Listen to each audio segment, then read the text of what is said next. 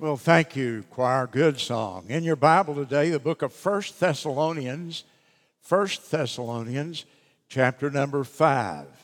Chapter number 5. I've done something today that I've rarely done, and I want to we'll remind you of it at the end of the service. I've printed my sermon notes, and they'll be on the tables out there in the foyer. And the reason I had them do this is I just think this is such a vital teaching, such an important message that I wanted you to be able to take it home in print, stick it in your Bible, and you could do a week or two of Bible study from this if you want to really dig in on it. And so I hope you'll pick up your copy as you go. Jim will remind you at the end of the service. And the subject today is a house with 3 rooms. This is a message I've preached before here 2 or 3 times. I got this idea for this originally many, many years ago, back in the 70s probably.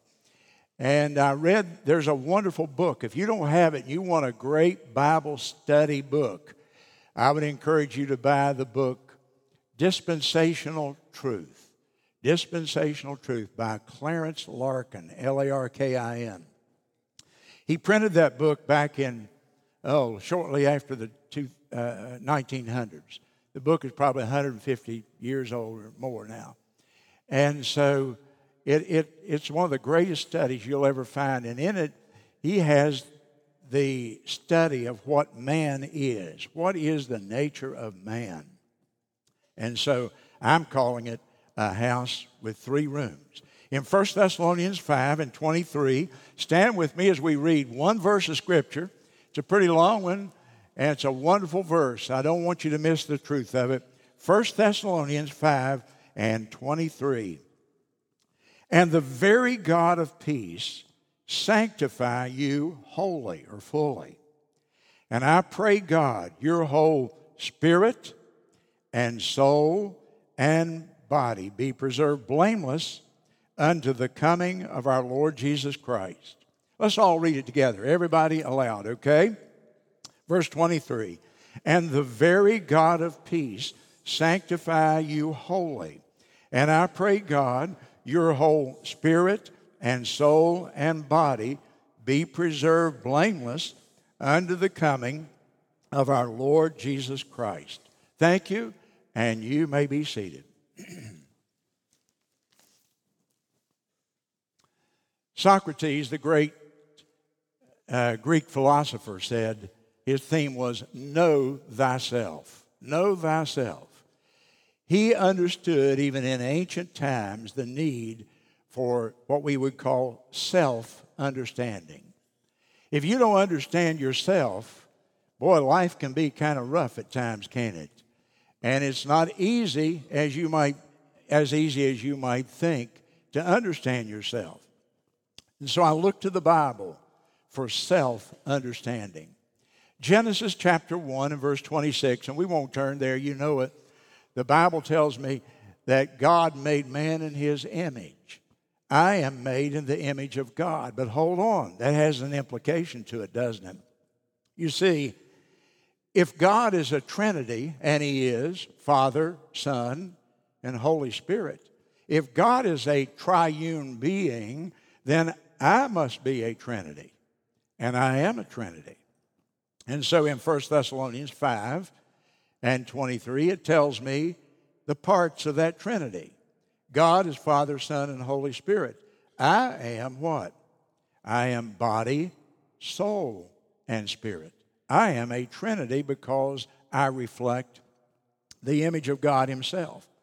And so the title is A House with 3 Rooms. I am the house, and there's 3 rooms in my house. And so let's look at them. Number 1, I'm a body. I'm a body. And my body gives me physical life. It doesn't give me spiritual life. My body gives me physical life. And so with my body, I have what we call world consciousness. I know the world beneath me. I look around at the environment. I'm talking about the earth. I'm talking about the universe. I'm talking about God's material and physical creation. and I know the world around me or beneath me, but through my body. You know, I have 5 gates in which all the information that I've ever received in my life came through those 5 gates. You have those 5 gates, or most of you do. Sometimes we have somebody who is blind and they don't have that gate, or they're deaf and they don't have that gate.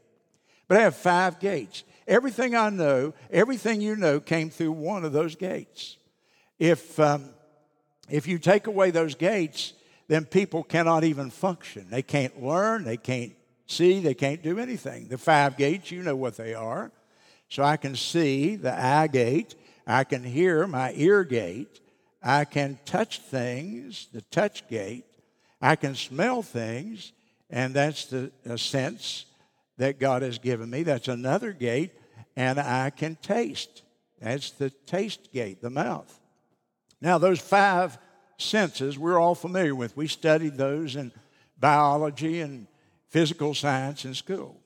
And those gates let me know the world around me. So everything around me, I learn it through one of those 5 senses. 2 Corinthians chapter 5 and verse 1 refers to my body as this earthly house that we live in. And so that's my body. I have a body, my earthly house. The evolutionist denies the image of God in man. He denies that God created man in his image, and he believes that man evolved through different stages. You know the story on that. And the evolutionist compares an animal, for example, with a human being. And he looks at the animal. The animal has a heart, and the human has a heart, or most of them do. And he looks at the animal, and the animal has a mouth, and the human has a mouth, and the animal has hair, and the human has hair.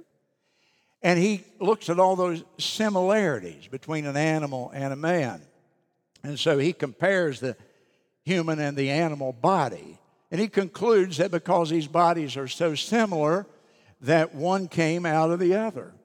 And so he assumes that we're the highest form of life right now on the planet, and underneath us are the other primates or whatever he labels them. And so the dog or the horse or whatever, he sees similarities, and then he goes down to another level and another level and another level. He gets down to one cell beings, and he assumes that everything came from that one cell.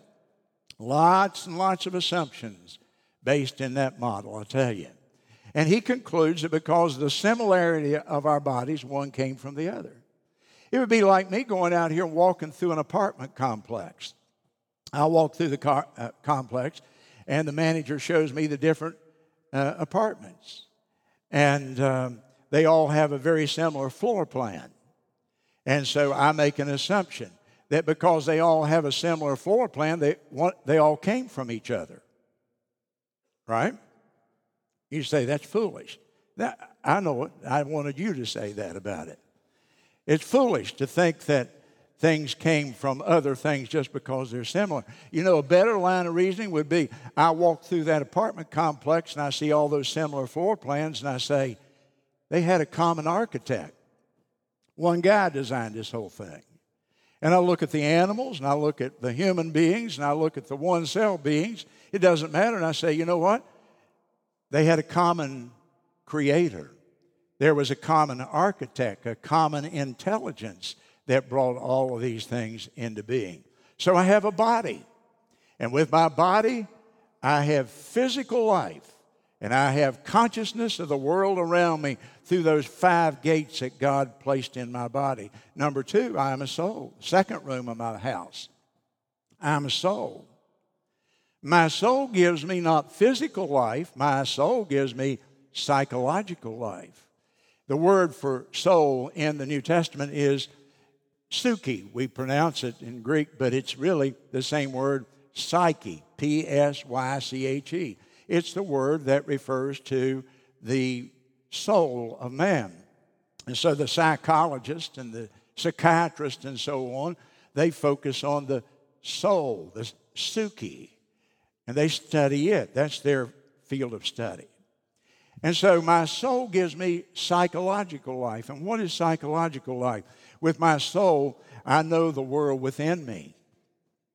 I know myself through my soul. But I also know the world around me. I know the world of people, my relationships with people. So I could say, because of my soul, I have psychological life. I am self-conscious. My soul is what I am. When I think of me, when you think of you, you're thinking of your soul. You may think of your body secondarily, but when you say I, that's the soul. That's the part of you that you're conscious of. I have self-consciousness, but I also have consciousness of the people around me. And I'm very aware. I'm standing here. There are all these people in front of me. I'm delivering a message from the Bible this morning. I'm trying to communicate certain truths and principles to you today. And so I'm socially conscious. And when I get through, I'll walk through the crowd here and I'll talk to you and I'll shake your hand and we'll say hello and we'll chat for a moment. I'm aware of you and you're aware of me. That's our psychological life. Now, in Genesis chapter 2 and verse 7, the Bible says that when God created Adam's body and his physical life, that God breathed into his nostrils the breath of life, and man became a living soul, a suki. He became a person aware of himself and aware of the people around him. And he wasn't like that. He was just a physical, he was a mixture of all these different chemical elements and the dust of the earth until God breathed into him and he had psychological life. He began to become aware of himself and aware of the world around him. Now, what is the soul? I've said this to you. I say it often to you, but it bears repetition. I certainly don't apologize because I think it is so necessary we understand this. What is the soul? The soul is your mind, your intellect, your mind. And I get that from Proverbs 24 and 14. And in Proverbs 24 and 14, it refers to the knowledge of wisdom to my soul. See the word knowledge? Knowledge is in your soul, not in your body. Your fingers don't have knowledge. Your soul has knowledge. So it's your intellect, your mind. Secondly, my soul refers to my emotions. That's another part of my soul, my emotions. And so I feel things in my soul. My soul, according to Samuel 18 and 1, it says the soul of Jonathan was knit to the soul of David. They were close friends. There was a close friendship there. They loved each other. Love is an emotion. Love comes out of my soul. Love doesn't come out of my body. Love is my soul in action, if you will. In John 12 and 27, Jesus was speaking to his apostles and he said, "Now is my soul troubled." It's the night before the cross. And as Jesus anticipated going to the cross in just a few hours, what was it that was troubled? My soul is troubled, Jesus said. So you feel in your soul, your emotions, whether it be hatred or love, anger, whatever it may be, your emotional being is your soul. That's why psychologists treat the suki, the soul. They deal with people's emotions and feelings. And there's another part to my soul. My soul has three parts to it. We call it the will. Job 6 and 17. It says the things my soul refused to touch. In other words, refused is a choice. So the soul is the will. The soul is the part of me that makes choices. Animals don't make many decisions. They react on intuition. They react according to their programming. But you and I can step back, analyze a situation, and we can make a choice. I will or I won't. I do or I don't. That is the will, the volition, the ability to make choices, which makes us human. Now, I'm a soul. And with my soul, I have psychological life. I know myself and I know the world around me. I am a body. My body gives me physical life. And I have world consciousness of the environment. But number 3, I'm a spirit. And go back to your Bible. Look in 1 Thessalonians 5 and 23. I don't want you to ever forget this. This is, I tell you, I can't preach a more important message. And the very God of peace sanctify you wholly, and I pray, God, your whole spirit and soul and body. The Bible says you are a house with 3 rooms. You have 3 parts to you. Now, in the secular world, they don't recognize the spirit. You'll not hear them talk about the spirit. Or they combine the soul and the spirit together. They put a dash in between them. And they don't separate them out. But in the Bible, God's Word separates those out. The soul is not the spirit, and the spirit is not the soul. They're different things. And so I have a body, I have a soul, my mind, emotions, and will, and I have a spirit. And only the Bible, you won't learn that in any other book in all the world probably today, except in a Bible or a Bible-oriented book. Now, with my spirit, I have spiritual life. I have spiritual life. So with my spirit, I know the world above me. With my body, I know the world around me. With my soul, I know the world within me. And with my spirit, I know the world above me, the spirit world. So my spirit gives me God consciousness. My body gives me world consciousness, environmental consciousness.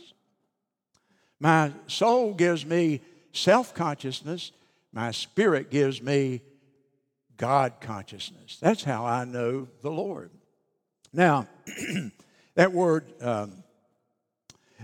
for spirit in your Bible is pneuma, P-N-E-U-M-A. And it's such an interesting word, and it ties this together. You see, the pneuma is translated wind or breath almost everywhere else in the New Testament. Pneuma. And so we picked that up. We talk about a pneumatic hammer, which is an air hammer. We talk about people getting pneumonia, P-N-E-U, pneumonia. Pneumonia. I pronounced it like that until I was in the 8th grade, you know. But the pneumonia is the wind. It's the breath. It's the air. And the Spirit is the wind of God. The Spirit is the breath of God that we have when we come to know Christ as our Savior, when we have spiritual life. With my spirit, I know God. Jesus illustrated this. Here's how he illustrated. You remember when he was talking to Nicodemus in John chapter 3? Jesus said, Nicodemus, except you be born again, you can't go to heaven. You can never even see the kingdom of God. And Nicodemus said, well, how can I be born? I don't understand that. And Jesus said, now listen to what he said. Follow my reasoning here.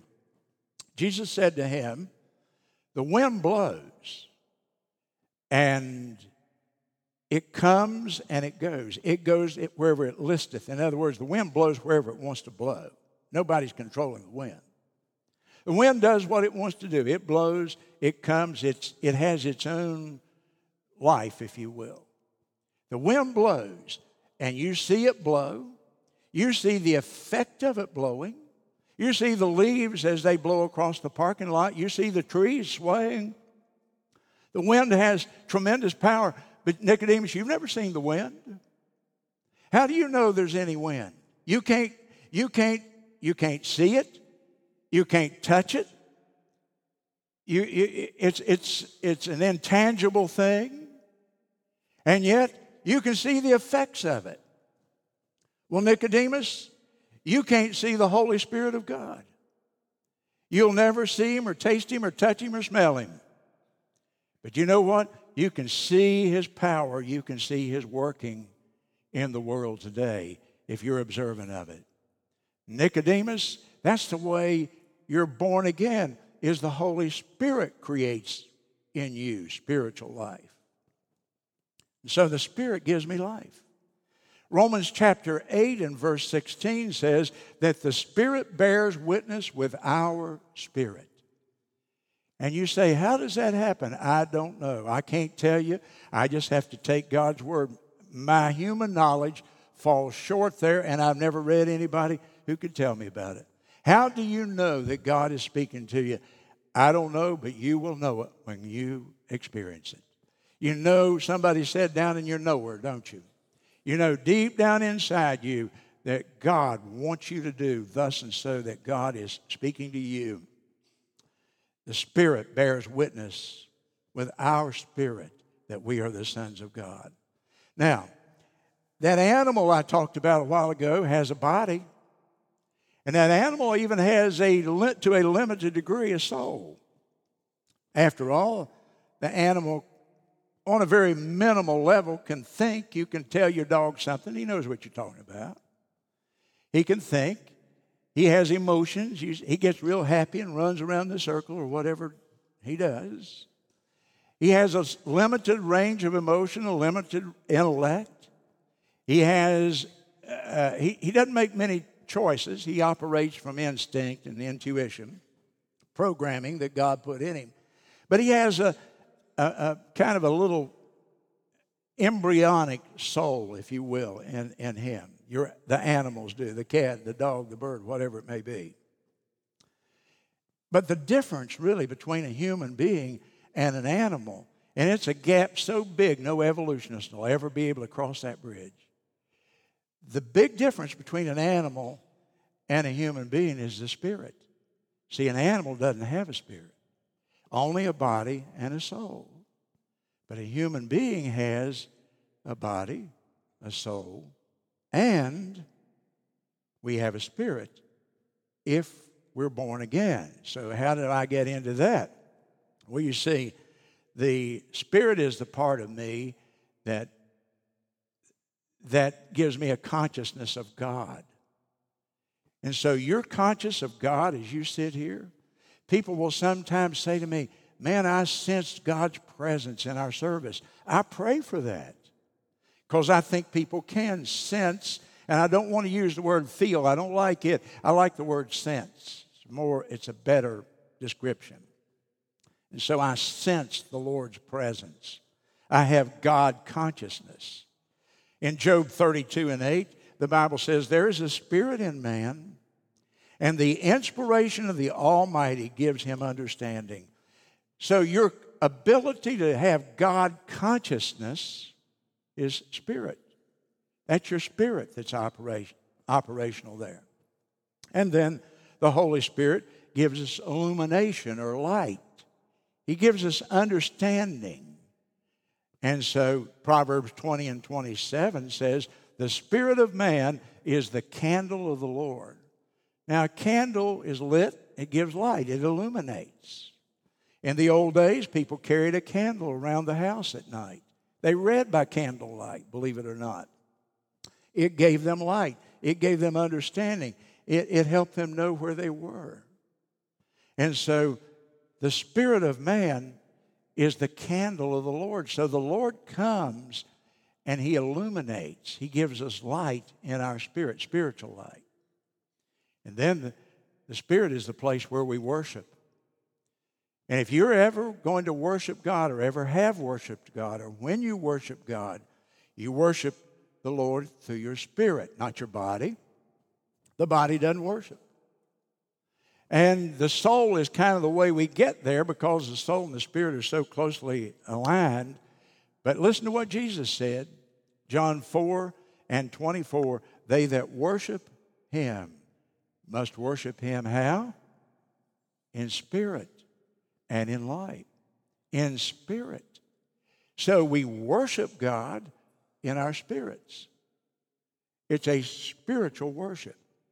By the way, all people worship.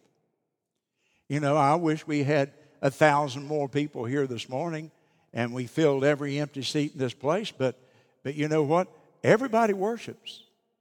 You either worship God or you worship some other being, something else that you've put in God's place, an idol we call that, or you worship yourself. There's not many options here. So our spirit is either concerned about God, we're relating to Him, or we're relating to ourself. We've made ourself our God, or we're relating to something else that's come into our life, money, possessions, power, whatever it may be. It's 100 things. So the worship of God is conducted through the Spirit. That's why it's so really important you understand what I'm preaching on today. I don't think that people think like that. I think, well, for example, feelings have nothing to do with worshiping God. People say, well, I really felt something. Well, that wasn't, you don't feel God. God is a spirit, and you worship Him spiritually. Boy, that is a height of heights there. Now, go with me to another reference in the Bible, and let me show you Hebrews chapter 4 and verse number 12. And I'll show you that the Bible makes this distinction more than once. And in Hebrews chapter 4 and verse 12, it's a familiar verse to you in many ways. For the Word of God, the Bible, is quick or alive. It is powerful like the wind. It's sharper than a two-edged sword, which in those days they sharpened both sides for sword fights. It pierces under the dividing asunder of our soul, our spirit, and the joints and marrow. That's the body. The body has the joints and the marrow. So the Bible again affirms man is a trinity. He's a house with 3 rooms, body, soul, and spirit. And the Word of God discerns the thoughts and intents of the heart. And so the Bible makes that distinction. It's the only place that you'll find it in written literature. Now, I've spent a lot of time just explaining to you body, soul, and spirit. And I want to make 3 quick applications because I don't want you to just listen to theory and not having where to go with it. So if you have the knowledge of what we are, body, soul, and spirit, a biblical understanding of that, then you're going to understand 3 critical things in life. Number 1, you'll understand what is spiritual death. What is spiritual death? The Bible says in Ephesians 2 and 1, Paul writes and said, you're dead in trespasses and sins. He's writing to the Christians at Corinth and telling them they're dead in trespasses and sins. So what is spiritual death? Okay, let me explain it to you. Go back to the book of Genesis, chapter 2, verse 17. Adam has just been created, and God is explaining to him the rules of the game here. And God says, Adam, I want to tell you something. You can eat of every fruit of every tree in the garden, this wonderful paradise, this universe I've created for you. But Adam, in that one tree in the center of the garden, if you eat of that, in the day you eat of it, you will die. In the day you eat, you're going to die, and you're going to die immediately. Boy, we read in chapter 3, Adam took the fruit from his wife, and he ate. Did he die? Didn't appear to, did he? He lived on for several hundred more years, according to the Bible. Could he still think and feel and make decisions? Yes. He had physical life. He had spiritual or soulish life. He had psychological life. But he was dead spiritually the minute that he put that fruit in his mouth. He died because he disobeyed God. And he died, and so Paul says, you're dead in trespasses and sins. And so your neighbor out here is one of the nicest guys you ever lived by. Just as nice as he can be. And you think, well, he may even be a Christian. But if he hasn't been born of the Spirit, he is spiritually dead. The moment Adam sinned, he died spiritually. And every time I preach a funeral, I explain to people that death doesn't mean the end of your existence. Death always means but one thing. It means separation. Physical death is separation of the body and the spirit. And psychological death is when you're separated from your own consciousness. And spiritual death is when you're separated from God. And so, hear me.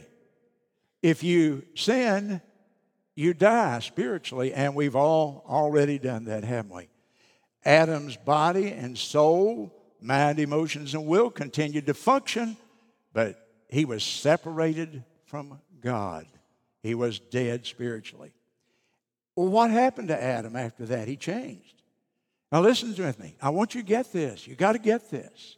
You see, until he sinned, the Spirit of God was the driving force in his life. And if you are a born-again Christian, if you are a Spirit-filled Christian, let me say it right. If you're a Spirit-filled Christian, the driving force in your life is the Spirit of God. Did you get that? If you are a Spirit-filled Christian, you are Spirit-driven, Spirit-directed, Spirit-controlled. If you are not saved, or if you're a carnal Christian, you're driven by your mind, your emotions, and your will. How do secular people make decisions? Mind, feeling, choosing.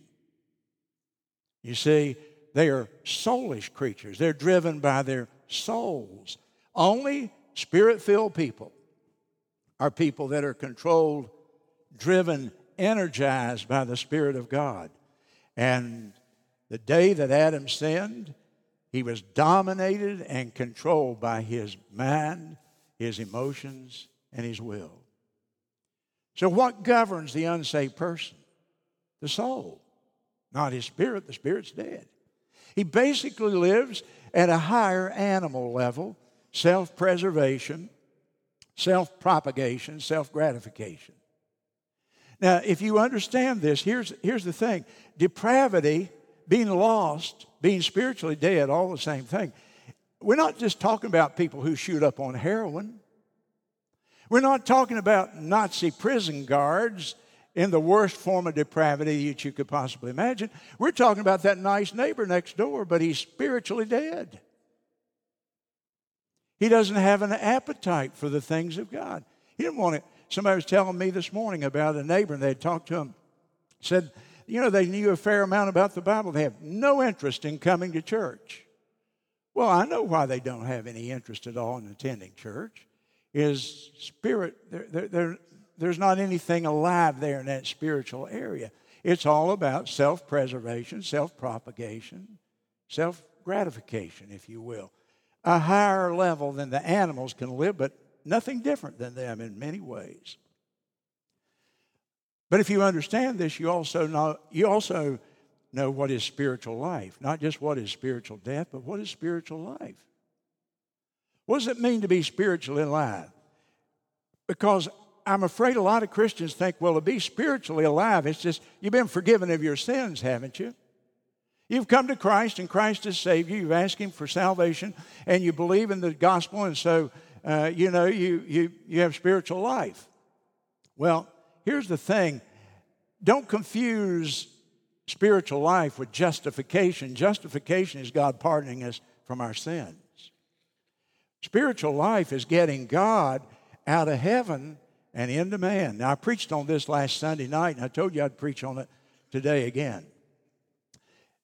Spiritual life is God coming and visiting me and producing spiritual life in my being, in my body, in my soul, in my spirit. Spiritual life is not getting men out of earth into heaven. It's getting God out of heaven into man. 2 Peter chapter 1 and verse 4. Such a vital truth. I want you to turn there with me. 2 Peter chapter 1. And there's just a little phrase there, and I preached from it last Sunday night. 2 Peter and chapter number 1.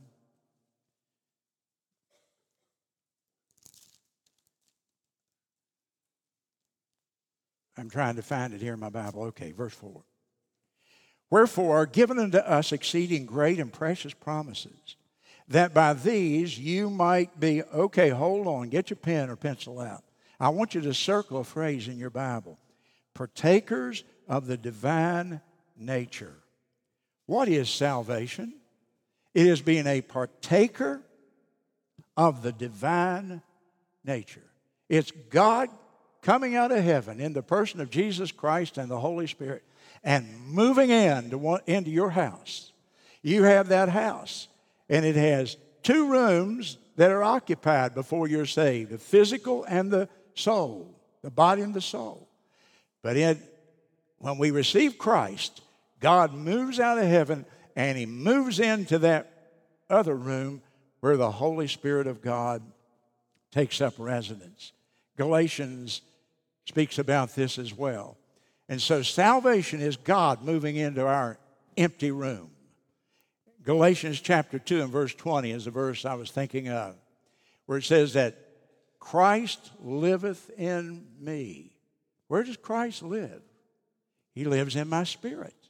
He moves into that empty room spiritually where I was dead in trespasses and sins, and He takes up residence within me. Christ liveth in me. The last thing, don't ever tell an audience the last. Half of them quit and go home right then. Half y'all are already left, haven't you? No, I hope not. The third thing, number one, if you understand body, soul, and spirit, you understand, number one, what is spiritual death. You understand what is spiritual life. You understand why we have temptation and spiritual conflict. Why we have temptation and spiritual conflict. And what do I mean by that? Well, my body is subject to sin. My soul is subject to sin. We call it the fall, the sinful nature. And it's subject to sin. And I'm tempted as I go through life. Think of this verse, 1 Peter 2:11. It says, abstain from fleshly lust, which war against what? Your soul. Fleshly lust. The lust, the desires of the flesh, and they bring conflict against your soul, your mind, emotions, and will. Galatians 5 and 17. The flesh lusteth against the spirit, and the spirit against the flesh. And these are contrary the one to the other. So that when you want to do the right thing, the flesh and the soul say, oh, no, no, no, we're not interested in that. Now, most people understand that bodily temptation, but they don't understand soulish temptation. The truth is, I'm tempted more in my mind than I am through my body, if you stop and think about it. And so the flesh, not this right here. The flesh is everything that I am outside of Christ, body and soul. The flesh lusteth against the spirit. When I get saved, it's contrary to it. The flesh goes to war against my spirit, and the spirit against the flesh. And they're contrary, the Bible says, one to the other. And so the flesh creates that conflict that we all feel as Christians. Now listen to me. The fact that you have temptation and spiritual conflict is probably a pretty good evidence that you're saved. Do you know that? You see, the unsaved guy, his spirit is dead. He doesn't have any conflict. Whatever he wants to do, just do it if you can do it. But you see, when you get saved and your spirit is energized and alive, and you come to a situation and your flesh wants to do it, and your spirit says, no, no, no, no, that's wrong. You're not supposed to be doing that. You're a Christian now. The flesh is like a bully. He's been beating up on us ever since we were born. And you get saved, and now you got to take that bully on. You've got to defeat him, and you defeat him spiritually. You say, no, no, no, Mr. Flesh. No, no, no. My Bible says this, and this is the way I'm going to go. Turn with me to the book of Romans, and it's the most wonderful description, chapter 7, in your Bible that you will ever find in all written literature anywhere in the world. Romans 7:18 describes this conflict that Christians have because your spirit is alive and your soul and your body they're still fallen beings. So chapter 7, Romans, verse 18. I know that in me, that is in my flesh, all that I am outside of Christ, dwelleth no good thing. For to will or to make a choice is present with me. But how to perform that which is good, I find not. For the good that I know I ought to do, but the evil which I would not, that I do. I find myself tempted and I give in to the flesh, is what he's saying. Now, if I do that, I would not. It is no more I that do it, but sin that dwelleth in me. I find a law, a principle operating within me, that when I would do good, evil springs up its head. It's present with me. I delight in the law of God after the inward mind, but I see another law in my members warring against the law of my mind, bringing me into captivity to the law of sin, which is in my members or the parts of my body. Oh, wretched man that I am, Paul says, who can deliver me from the body of this death? And then he gives us hope. I thank God through Jesus Christ our Lord, so that with the mind I myself serve the law of God, but with the flesh, the law of sin. You see, receiving Christ is no guarantee of health and wealth and prosperity and perpetual happiness. That may or may not happen for you. But I can tell you this, throughout your life as a Christian, there's going to be conflict, and I hope you will be happy, and I hope you'll be prosperous. All those are wonderful things, but I tell you, if you look for that, you may be disappointed. Listen to me. It is the Holy Spirit that makes life wonderful for us, not the other things that people are looking for. It is the Holy Spirit who produces love. When you think of an ideal person, what do you think of? You think they're a loving person, don't you? The Holy Spirit produces joy. Don't you like to be around joyful people? The Holy Spirit gives me peace. He gives me a sense of contentment. I'm not frustrated all the time internally. The Holy Spirit gives me humility, meekness. I don't have to always be concerned about trying to elevate myself. I am what I am in Christ. The Holy Spirit gives me a desire to obey the Lord. And I know that obedience is critical to having victory in my life. And the Christian who lives perpetually a disobedient life is not going to be a happy person. You see, everything that we think about and that we need as human beings, God has provided it for us through His Holy Spirit when we become spiritually alive through receiving Christ as our Savior. Now, let me ask you a question. Based on what I've preached this morning, are you saved? Or maybe a better way of asking that question, because you've heard the other one so often. Do you have spiritual life? Do you have spiritual life in your soul, in your being? Are you spiritually alive? Or is your whole life about your body, your mind, your emotions, your will?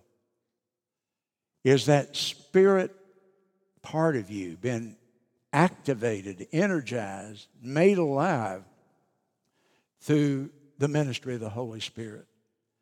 And if you're a Christian and you say, you know, I know that I believe in Christ, I know that I'm trusting Christ, but yet you're living in disobedience, there's not the joy that you thought it was going to bring to you, you listen to what I've said this morning, because a filling of the Holy Spirit of God in your life can absolutely turn your life around and make it well worth living every day. Our heads are bowed and our eyes are closed.